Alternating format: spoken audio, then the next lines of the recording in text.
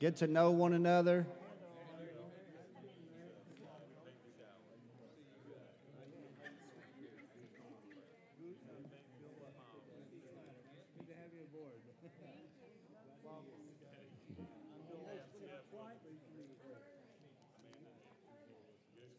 Jeff is bringing up the rear. So real quickly, a couple other things as this last introduction there. Do want to just echo what JoJo said. The fellowship sign-up is out. The sign-up for the fellowship's in the foyer. You know, we've stacked them back to back by accident. That kind of falls on me. I was trying to make dinners happen on 4th or 5th Sundays. 5th Sundays were just not landing where they needed to land for us, so we've kind of pulled off of that. So we've got a Thanksgiving fellowship, Thanksgiving themed fellowship next week. There's sign-ups in the foyer. The sign-up really helps our kitchen team to know that they've got everything prepared, or the right amount of food or the types of food. I want to say a special God bless you to Sister Della Batters and all that have served on a kitchen team, whether it be decor or serving. I mean, they're putting a lot of hours in. You start stacking those fellowship meals back to back, you're putting a lot of hours in, and we greatly appreciate it. They're really doing it with excellence and making it look great back there for us, and so that's a good place to say amen. One last thing, I'm going to make a little, I don't know what the word is here, but I'll just tell you. So the Heber Springs or Cleveland County Christian School, what is y'all's official name? Heber Christian School is doing a fundraiser, and y'all know that we are really behind them and their effort, what they're making, and for Dylan and Julie and their leadership for the school. So if you see them, Sister Julie on the front, or any of their students, they've got something that could benefit your life after a service when you don't want to eat heavy and you want to eat light, like popcorn. There'll be something that you can swap for that popcorn that will help them do what they're doing out there. Amen? So turn with me in the book of Exodus. God bless you, and thank you again to every person, a visitor. If you're here among us, I can't apologize for taking the 10 or 15-minute windows, probably a little bit longer. And we do have talkers in the church, that's a good thing, so we build relationships. So the line was moving a little bit slower there today, but that's okay, because we want people to know one another and fellowship and learn. I'm telling you, lifetime relationships are formed in the church. All right, now, Exodus chapter number 29. We're going to leave you seated for just a little while, and then we're going to stand in honor of Scripture, only on one verse of Scripture. If you'll give me a little bit of, I'm going to change off on some of the reading of the text because it's going to take too long, and I don't want to do that. But I'll let you look at it, and then I might glean just real quickly. But it's in Exodus chapter number 29. We're going to read verses 42 through 46. It says, "This shall be a continual burnt offering throughout your generations at the door of the tabernacle of the congregation before the Lord." Read these words. "Where I will meet with you to speak there unto thee. And there I will meet with the children of Israel, and the tabernacle shall be sanctified by my glory." You missed a great place to say amen. That's a good place to say amen. "I will sanctify the tabernacle of the congregation and the altar, and I will sanctify also both Aaron and his sons to minister to me in the priest's office. And I will dwell among the children of Israel and will be their God." That's good, isn't it? "And they shall know that I am the Lord their God, that brought them forth out of the land of Egypt, that I may dwell among them. I am the Lord their God." So let's pause quickly. Obviously, I'm picking up a sermon series that I was forced to pause, to push the pause button on because of the events that took place in the state of Israel with the attacks. And I addressed that for 2 weeks from the pulpit, and then last week's message being on pastor appreciation. But I want to get back to this because my heart is tied to this. I really believe the Lord is adding His blessing to it, and I'm probably more excited about today's message. Now, I intended to read, while you were seated, the entirety of the 40th chapter and just let you read that with me, but I'm not going to for the sake of time now. But I want you to glean it with me briefly, just kind of see. Because what's happening here, the Lord gives the instruction to Moses to build or to have built and then to erect the tabernacle, what we know as the tabernacle, which was the transitionary means of worship. And I'm going to highlight those here in just a little bit for the children of Israel during the wilderness journey and beyond, even into the first 300 and 400 years of their occupation of the Promised Land. Chapter 40 is when those instruments, including the tabernacle itself, have been built. Skillful hands have gone into this, of tapestry and of the working of metals and of wood and just the particular furniture that was being built. And so you can kind of just see that if you've got a Bible. I don't have to read it all, but you can just kind of glean it with me. We're going to just jump to the end. I'll pick up a verse or two towards the end here in just a moment. And so, but in the 9th verse, they took the anointing oil and they anointed the vessels, but they also anointed the tabernacle and they hallowed it, and it was holy. I love that 9th verse. It shall be holy. And then again from there, the vessels were sanctified and set apart. Then we see, like in the 13th verse, we see kind of just for sake of time, only gleaning. Now Aaron and the sons of Aaron, they were called and set apart, anointed for ministry. It says in the 16th verse, Moses did according to all that the Lord had commanded him. And then it says in the first month in the second year that in the first month that the tabernacle was reared up. So it was actually set up there in the wilderness. And so they didn't carry any of this with them when they came out of Egypt, just the resources, just the things amongst their own personal belongings that they had, that these were the materials that were chosen to build this tabernacle with. And so then we see the furniture. So we'll move on for the sake of time here real quickly. And let's pick it up about the 32nd verse. So let's pick it up here. When they went into the tent of the congregation, and when they came near unto the altar, they washed as the Lord commanded Moses. And he reared up, 33rd verse, the court round about the tabernacle and the altar, and he set up the hanging of the court gates. So Moses finished the work. So the entirety of this was finished. And let me just pause real quickly. Go ahead. Can we jump to our picture real quick, Lori, if I can? So we'll give you a quick picture image of it. Many of you have heard teaching on it. This is not a teaching about the individual instruments of the tabernacle, but just so you can kind of see it. I know you can't see it that good without our screens. We're in the process of deciding what we're going to do with this, but you can probably see it enough. But there in the very center of there was that outer courtyard area of curtains, and there would be what we call the tabernacle there. The things around the side here are the instruments, including the priest and the Levite that was used to minister in the tabernacle. Many of you that have been around the church very long at all, you've been taught these things. Entire series have been preached, but just for that mental image, that was the context of what we just read. That was what was erected in the wilderness. Then a cloud covered the tent of the congregation. So when he finished the work, read this, let me back up slowly, the 34th verse. Then a cloud covered the tent of the congregation, and the glory of the Lord filled the tabernacle. Now, come on, isn't that beautiful? And Moses was not able to enter into the tent of the congregation because the cloud abode thereon, and the glory of the Lord filled the tabernacle. That's beautiful. That's a powerful word for us. And when the cloud was taken up from over the tabernacle, the children of Israel went onward in all their journeys. But if the cloud were not taken up, then they journeyed not until the day that it was taken up. For the cloud of the Lord was upon the tabernacle by day, and fire was on it by night, in the sight of all the house of Israel throughout all their journeys. This is that powerful. One verse of Scripture. Stand, if you would, in honor of reading this today. Acts chapter number 7. Stephen is preaching.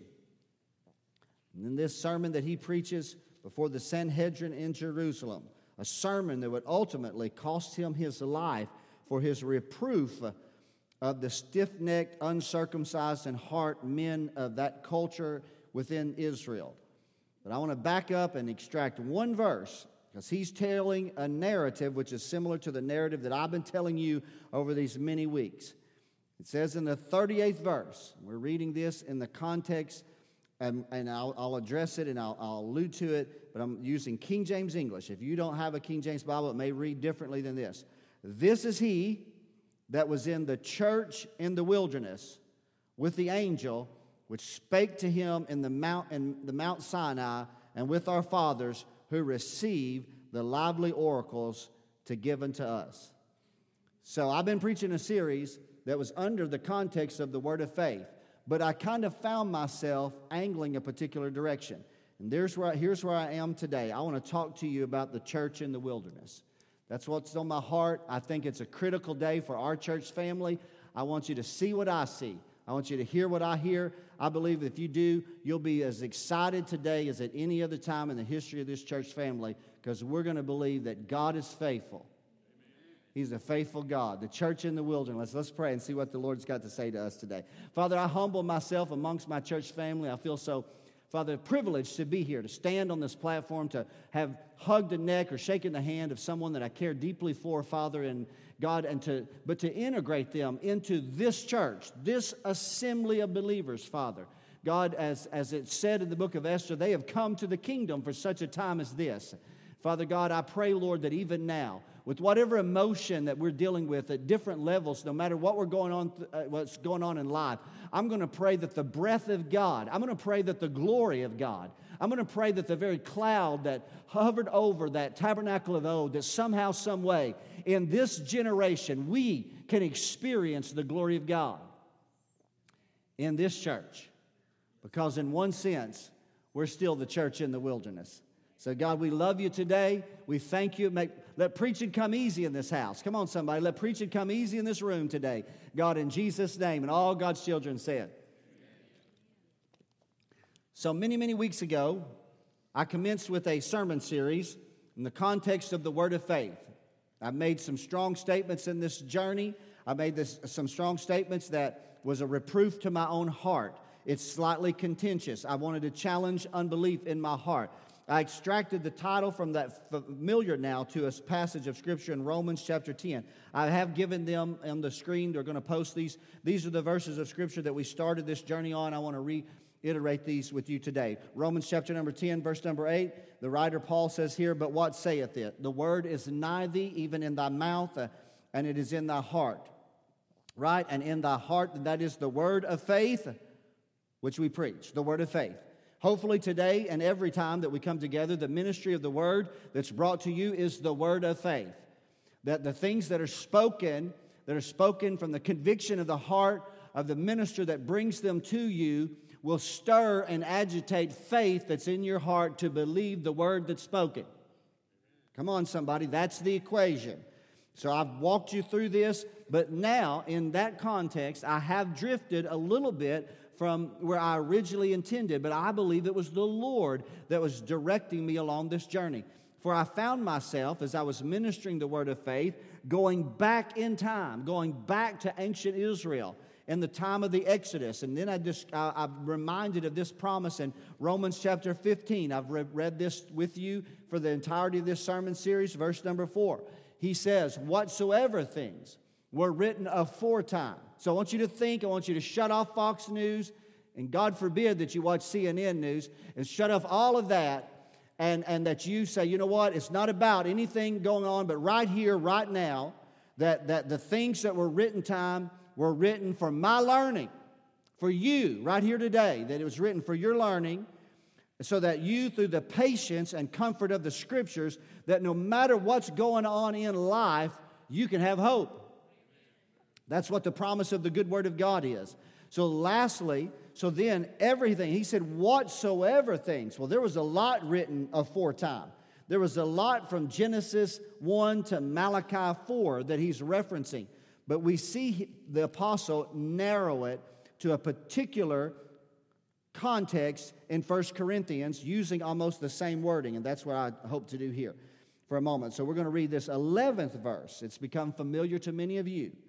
He's saying, "Now all these things happened unto them for examples." We pause. Who was the them? The them was the children of Israel in Egyptian bondage, brought out by the hand of God. Paul addresses that in the narrative in verses 1 through 10.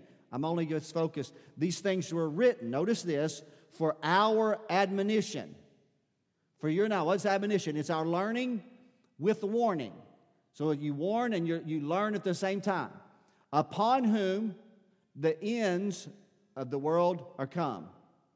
Upon whom? So now if Paul is writing this 2,000 years ago, and as he's writing this to the generation in which he's living, and there's some measure of conviction of his heart about the ends of the world, how much more imperative is it for us to look back and glean from what took place in the past so that we could have comfort in the generation in which we live?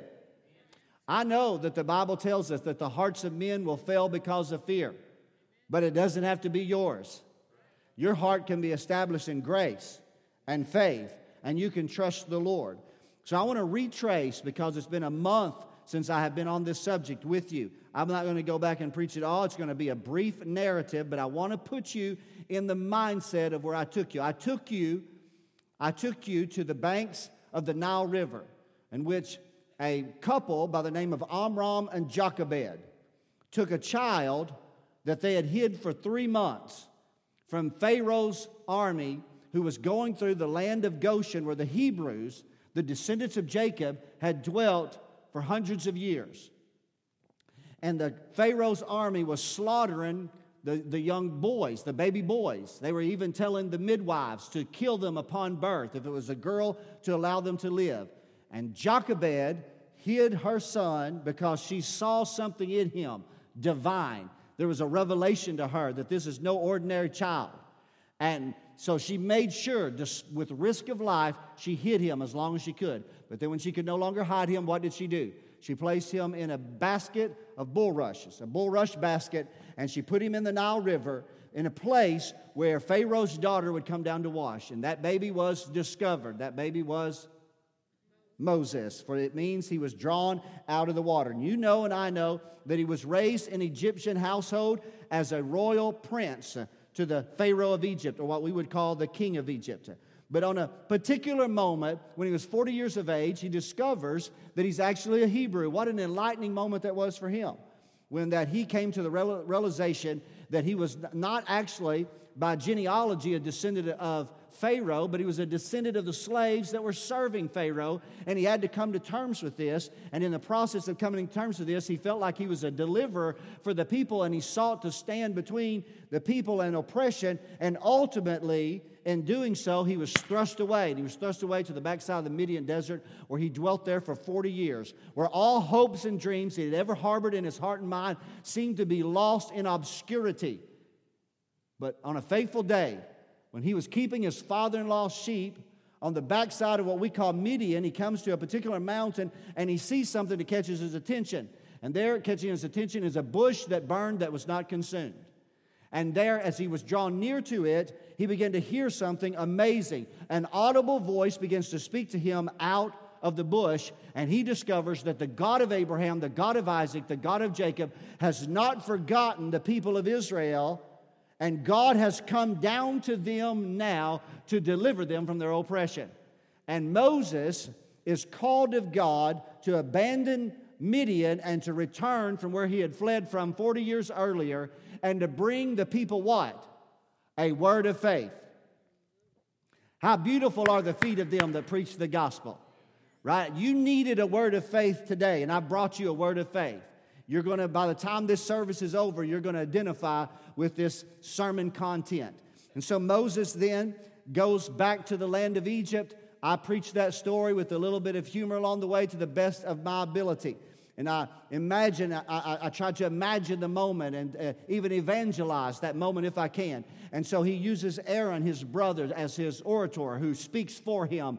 And the Bible says that God makes Moses like a god to Pharaoh. And so, but there's immediate conflict and resistance, and it ultimately ends with the plagues, the 10 plagues, and the final judgment that God promises that's going to come upon the people of the land of Egypt, but not only the people of the land of Egypt, but also the good land of Goshen. Remember, go back to those messages. On the night that the death angel was going to pass through the land, the final judgment that was going to happen upon the Egyptian people, that same death angel passed through the land of Goshen where the children of Israel dwelt.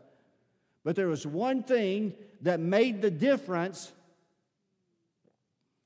There was one thing that made the difference and protected the people of Israel from suffering the same judgment that happened to the people of Egypt.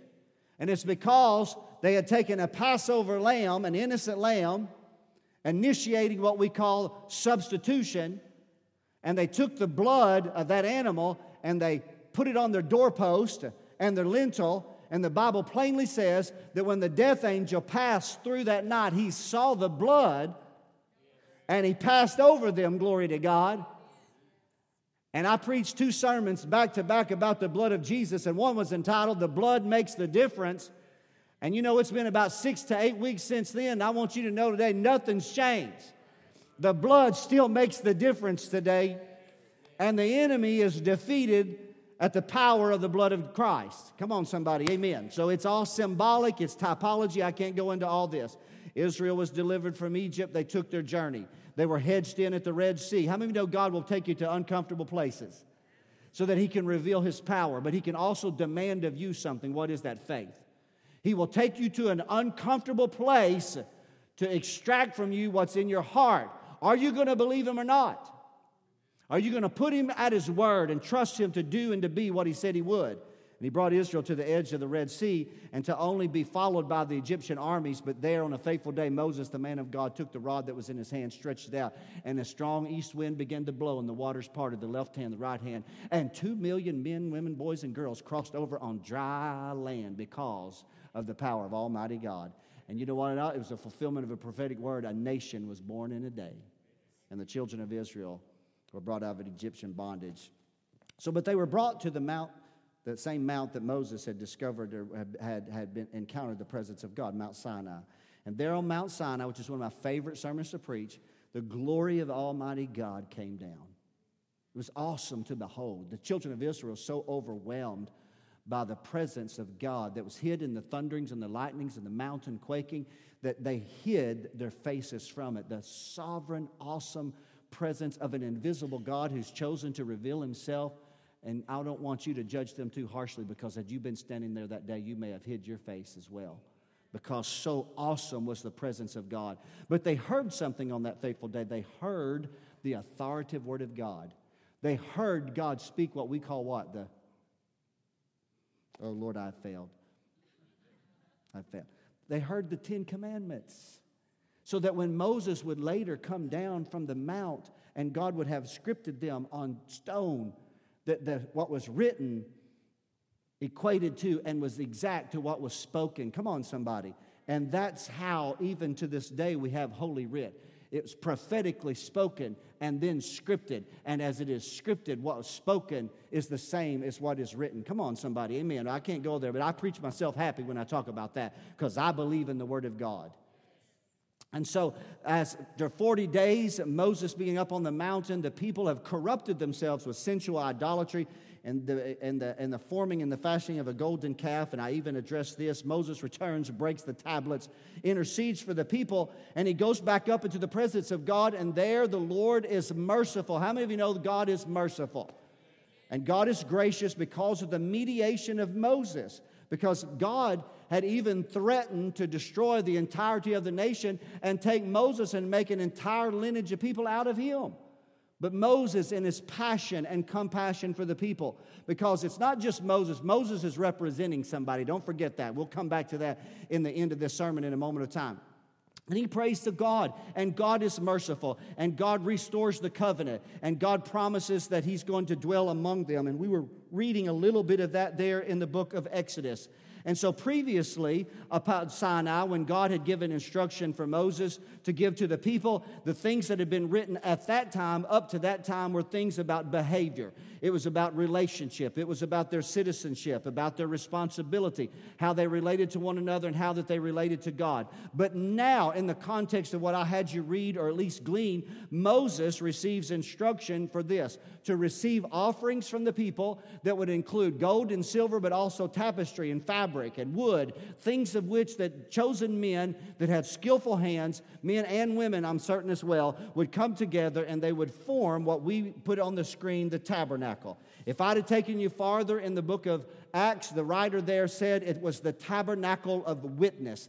Originally there, the writer in the book of Acts says it was the church in the wilderness. Now let me go ahead and make this. So the church in the wilderness, it was not just the fabric tent and it distinct from the people, and it wasn't just the people distinct from the fabric tent. In essence, what I'm talking about by saying the church in the wilderness, I'm talking about people accessing God through the means of the fabric tent, the tabernacle in the wilderness. Let me stay with you for a little bit, or stay with me for just a little bit. God set apart, in those texts we read, a priesthood.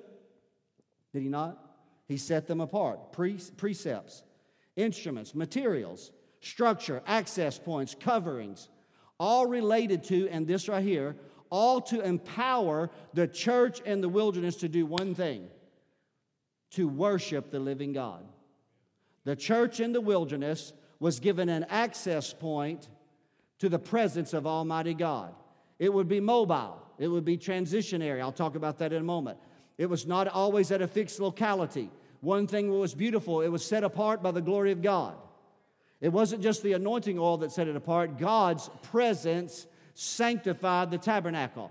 At that time, the children of Israel had only known the presence of God upon Mount Sinai. But God has now said that I'm going to move from Mount Sinai, where Moses has met with me for at least 80 days, and wherever you go, I'm going to be with you. I'm going to dwell right in the midst of you. What a promise that God was making. It was a meeting place. It was shrouding the presence of God. It would be a comfort to the people. Wouldn't it be a comfort to you?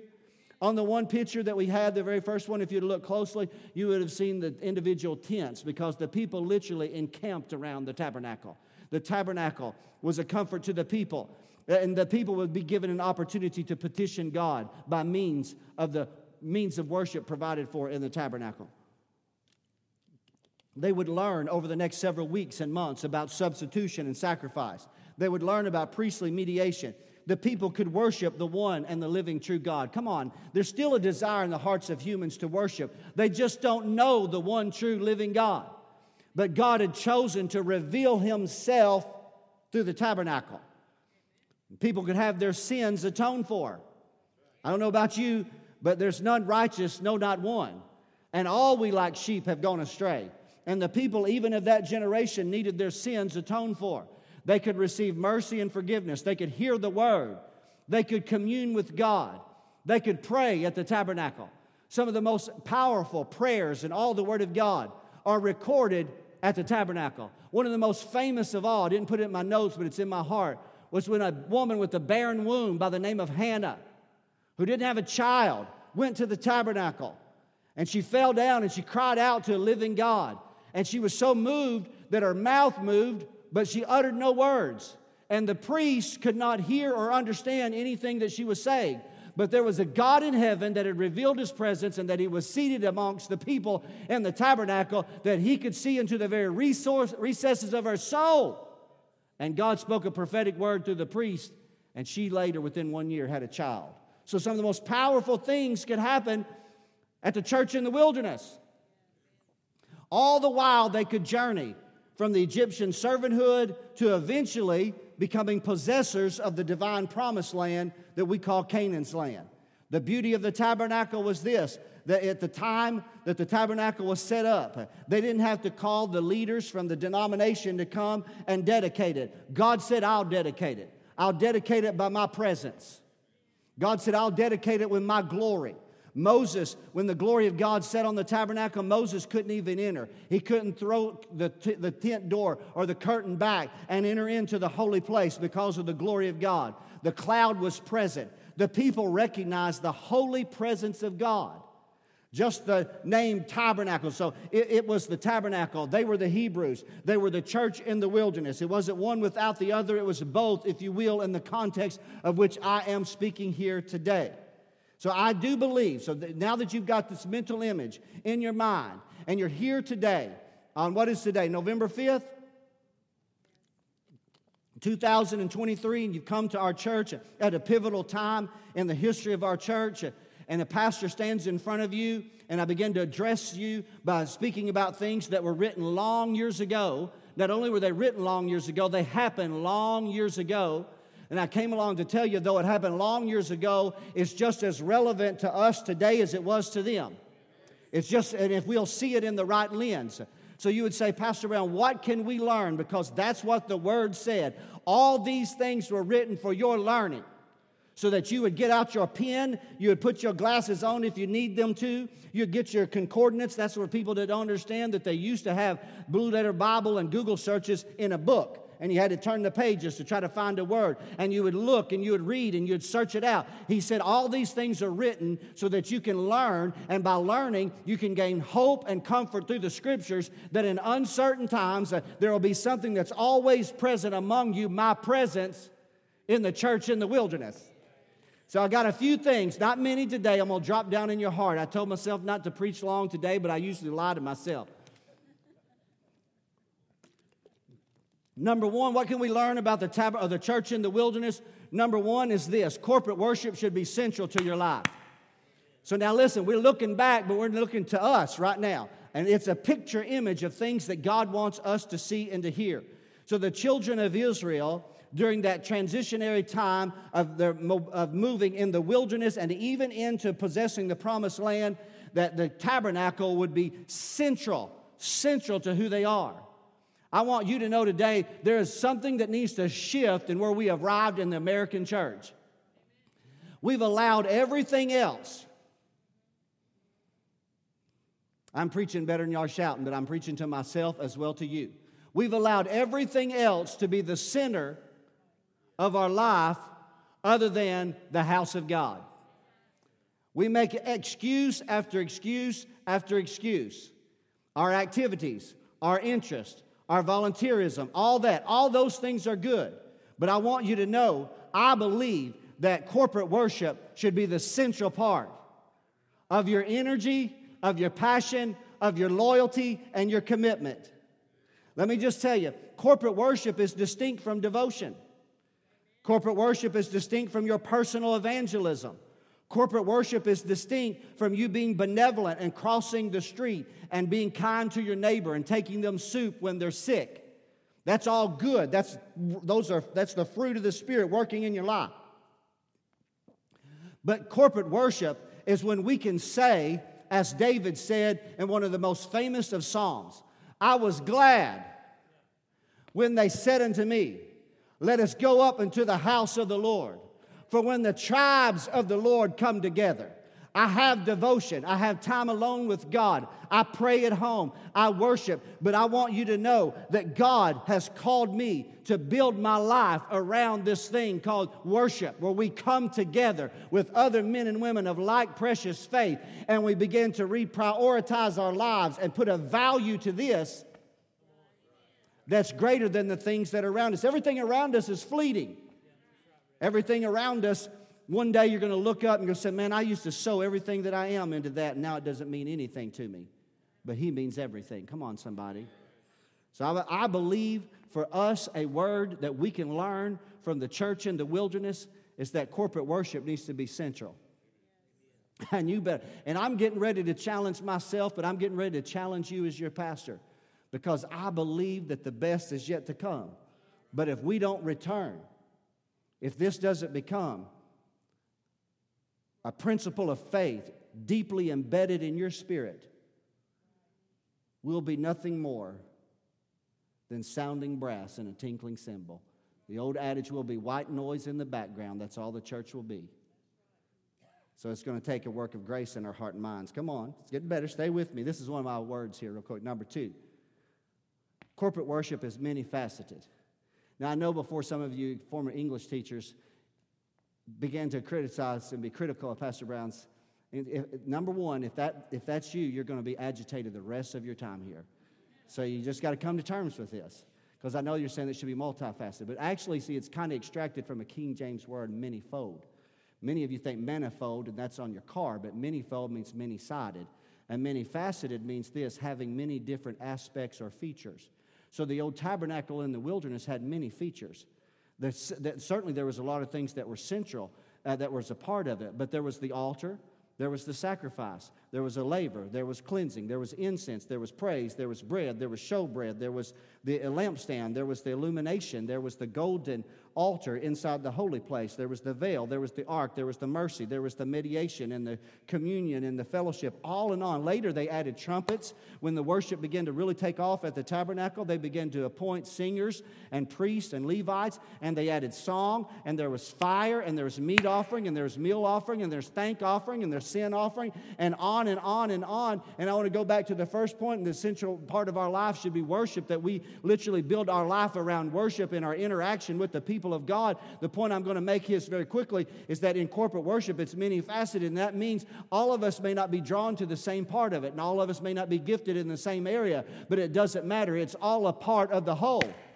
Come on, somebody, it's all a part of the whole. And so some of you that are really fellowship-oriented people, you're like, I can't wait to get to church because my brother and my sister, I need their warmth, I need their love, I need their handshake. Others of you are drawn to worship, and you cannot wait for them to strike the first chord so that you can lift your hands upward and you can be able to sing in the presence of Almighty God, not just off of Alexa turning on something at your house and you're hearing something. No, it's live in person with warm bodies, gifted and yielded unto God. Some of you can't wait. Others of you can't wait to get here because this is a house of prayer to you, and you're going to intercede, and you're going to bind devils and pull down strongholds, and you're going to stand in the gap and make up the hedge. And others of you are benevolent. You can't wait to be able to give and bring your offering before the Lord. Some of you love to teach, and you love to hear the Word of God. You can't wait for Sunday school to get started. And even a few among you can't wait for what was the formerly skinny preacher to stand in front of you and minister the Word of God. It doesn't matter about what you're drawn to. It's all a part of the whole. And it's all necessary for church to be good. And I'm telling you, the church in the wilderness can have the anointing of God upon it. It can have the presence of God. While you worship, what moves you, what inspires you, what compels you, there are thousands of reasons that we could come together. But it doesn't matter. It's many-faceted. It's a part of corporate worship. You just do your thing. Come on, somebody. Just add your agreement. Bring the best of all that you are to the church in the wilderness. I told the membership a while ago, and you heard me say it, this church will be as good and as strong as you make it. Number 3 today, and there's only 4, and I know it's a shock to you because you have 17. This is a very important one. Corporate worship must be transitional. Now, let me just go ahead and tell you today.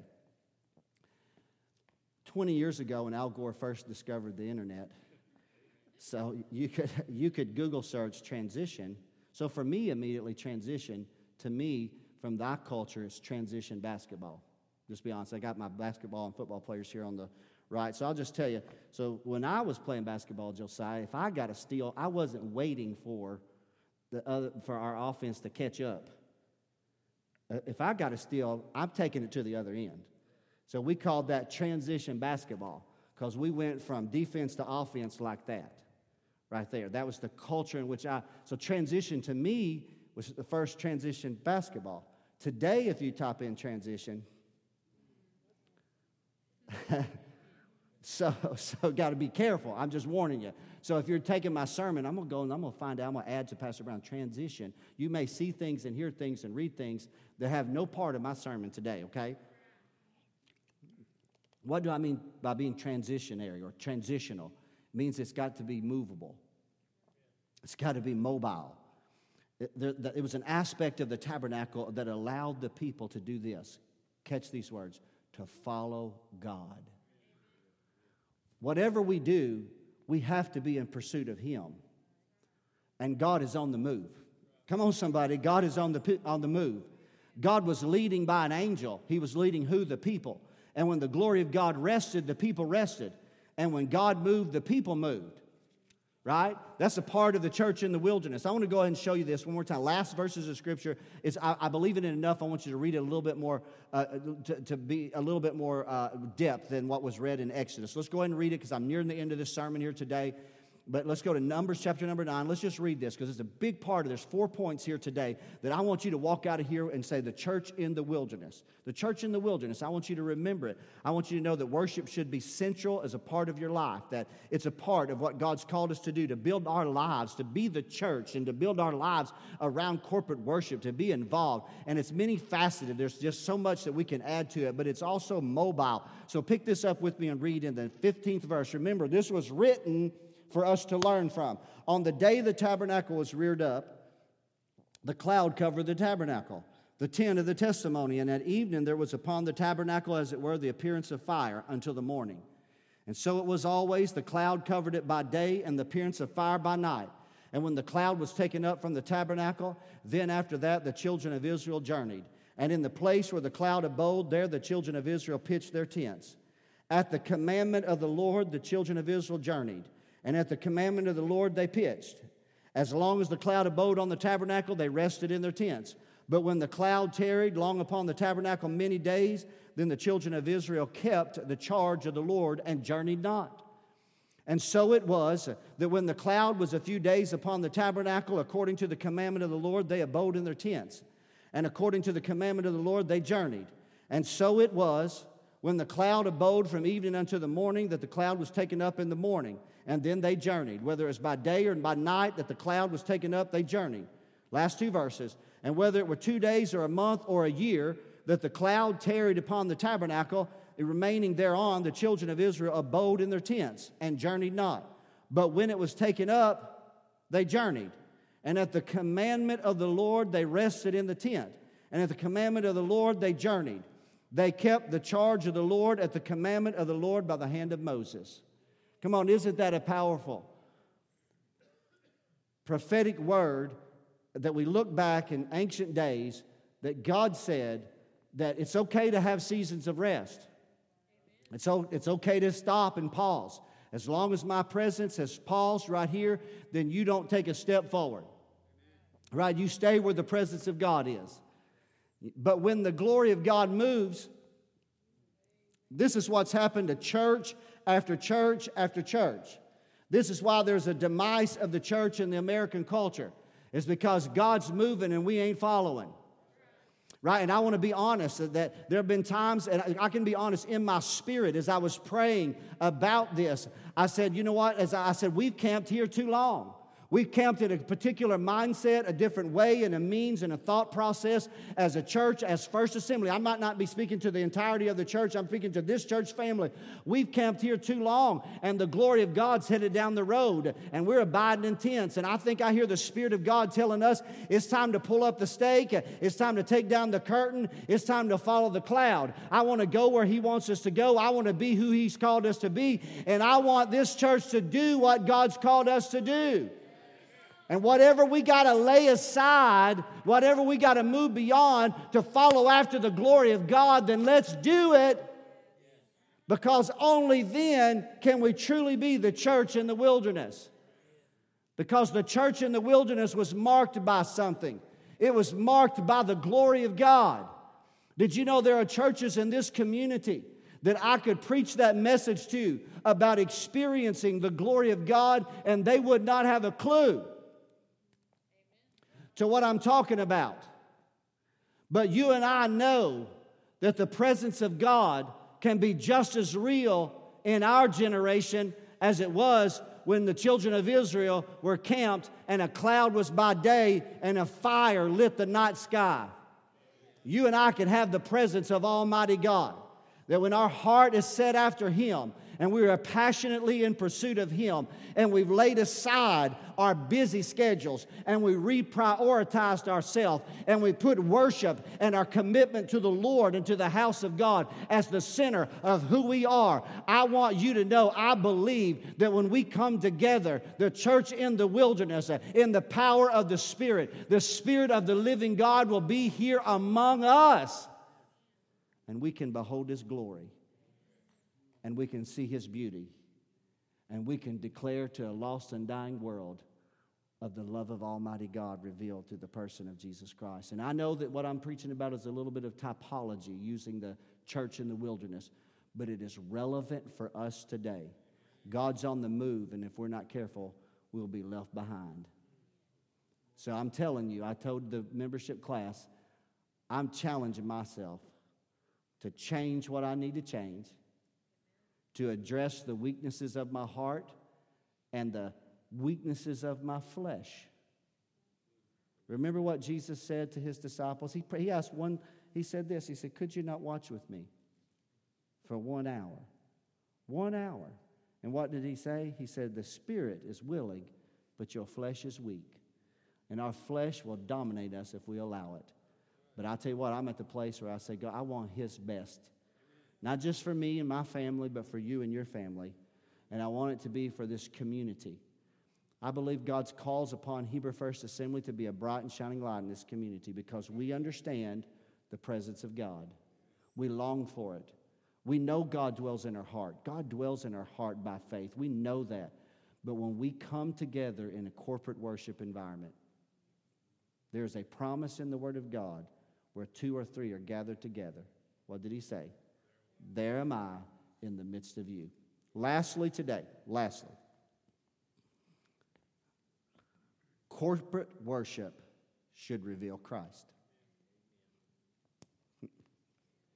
Come on, let me say it, corporate worship. This is not for you. This is for him. We want to reveal him. We want everything that we do, everything in our heart is that Christ might be glorified in us. Do you believe that? Everything. Christ Jesus, the Lord of glory, the living God revealed in the person of Christ. So let me take this to a close for you today, if I can. So let's put this together, if I can, for a moment of time.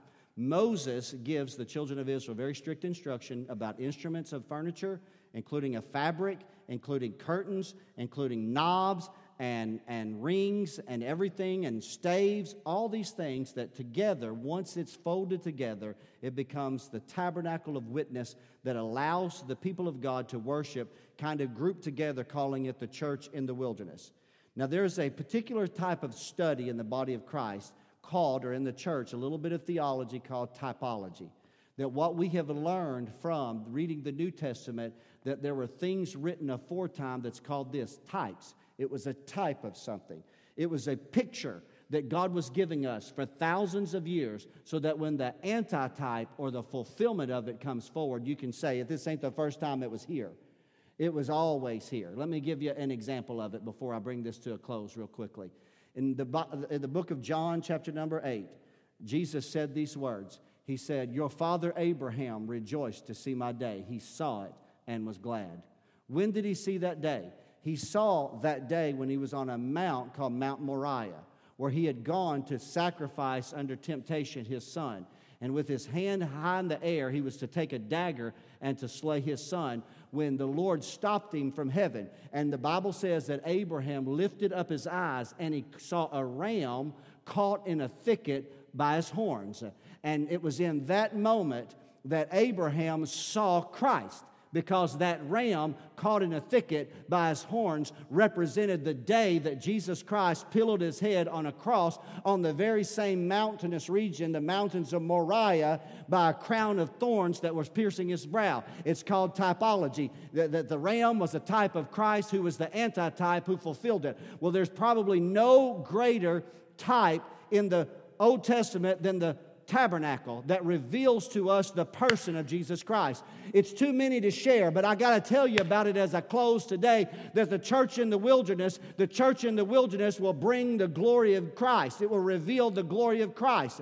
Corporate worship will reveal Christ. There's too many to share, but let me go ahead and throw these out in closing so that you'll know it. Some of the instruments was the brazen altar, because there on the altar sacrifice was made. I don't know about you, but Christ is my sacrifice. He's my substitution for my sin. There the next instrument was the laver, and there the priest would wash.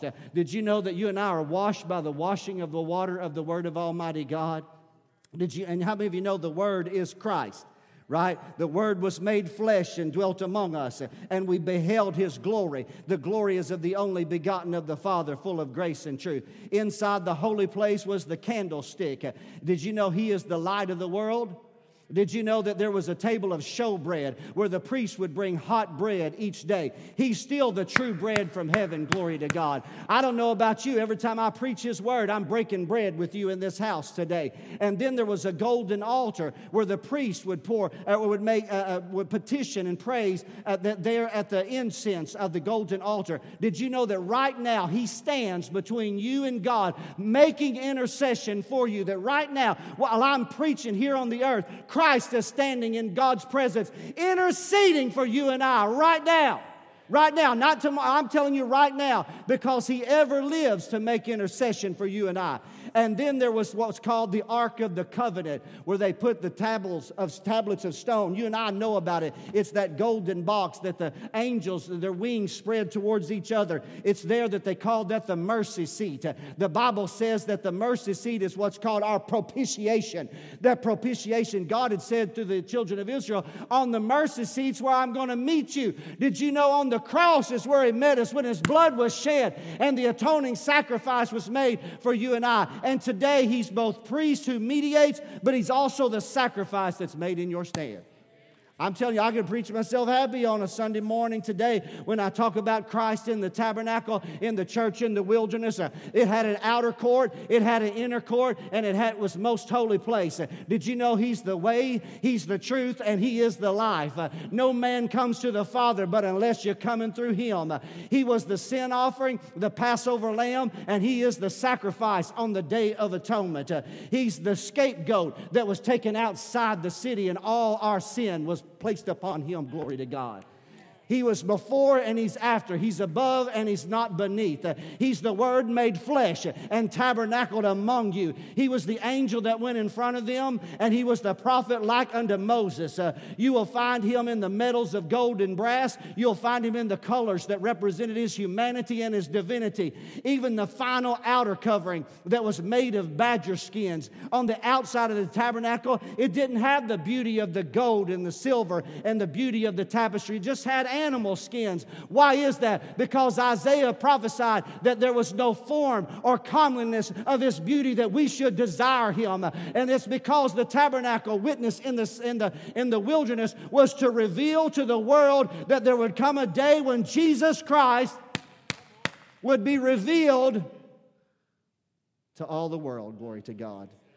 I thank the Lord today for Him today. Our church is the church in the wilderness today. And you know what? We better have Jesus at the core. You may be a visitor here today. I want you to know today it's our hope that whatever we said and did in this place, that Christ was glorified. And Christ would be revealed to you. That Jesus would be revealed through song, through testimony, through fellowship, and certainly through the preaching of the Word of God. This is how I feel about Him. In Him I live. In Him I move. And in Him I have my very being. Come on. He's all and in all. All things were created by Him. And without Him there was not anything made that was made. Without Him I can do nothing. Right? Without Him I can do nothing. I am complete in Him. So our corporate worship that we practice to this very day is drawn from the example of the tabernacle of witness, the church in the wilderness. What a beautiful thing that God established it thousands of years ago, that we would still have a means of access to the glory of God and to the presence of God.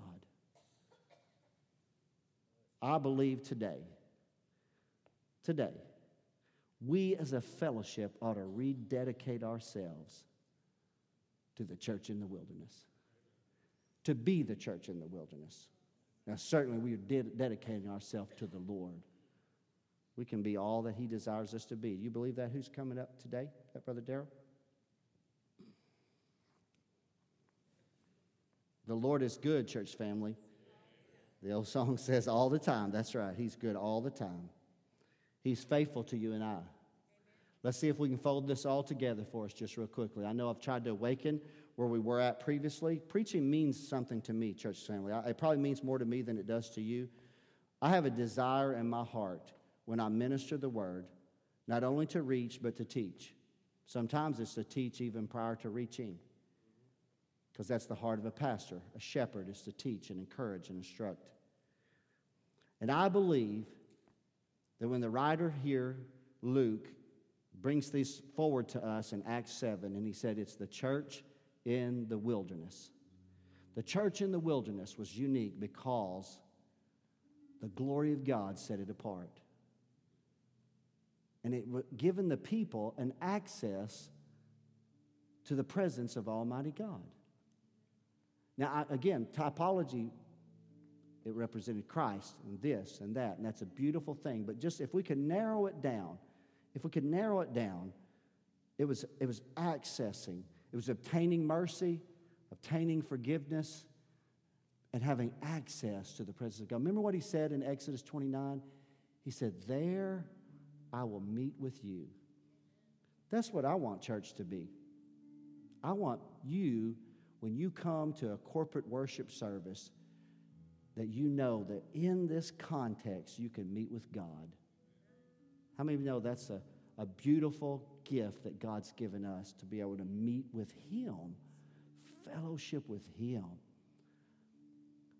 I said in the first sermon of the year, I didn't know it was going to take the mode and shape that it did. It was a year of transition. It's a year of transition.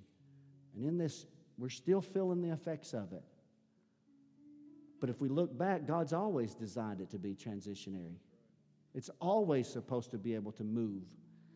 Everything to follow Him.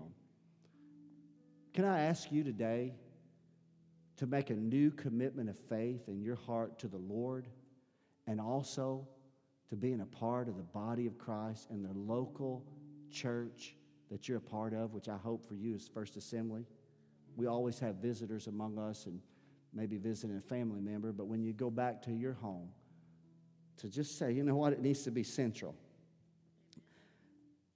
You can go online and you can find the tabernacle, and there's a whole other teaching about it that shows it in the valley, because in the valley you had the different tribes camped on either side.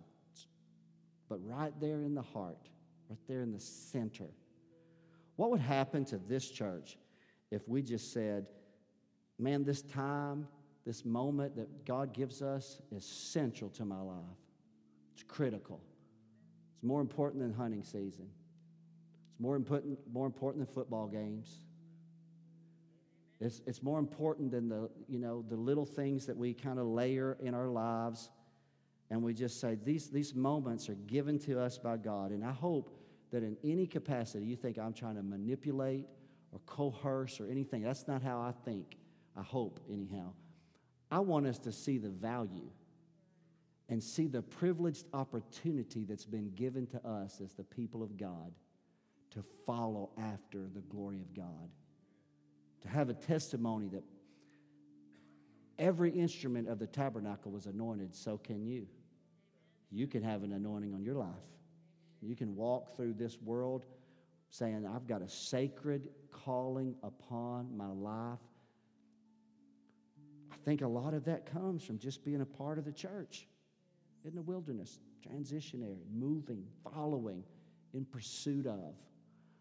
I'm stirred in my heart. I hope you are. Our heads bowed, our eyes closed for just a moment. I don't know what time it is. I know it's been a longer day. It's okay. It's been a beautiful day in the house of the Lord. I'm going to give a twofold invitation. First of all, I've really tried to go back over the latter several months and make sure when I close a sermon off that I'm closing it off with giving an invitation for someone who maybe has heard me preach and what I've taught, which is targeting the church typically, but maybe there's somebody who's not made a profession of faith in Christ, who's just not given their heart, whatever terminology, not accepted the Lord, not repented, whatever terminology, but they just says, I want to follow Christ. I want the Lord, I want Jesus to be my Savior.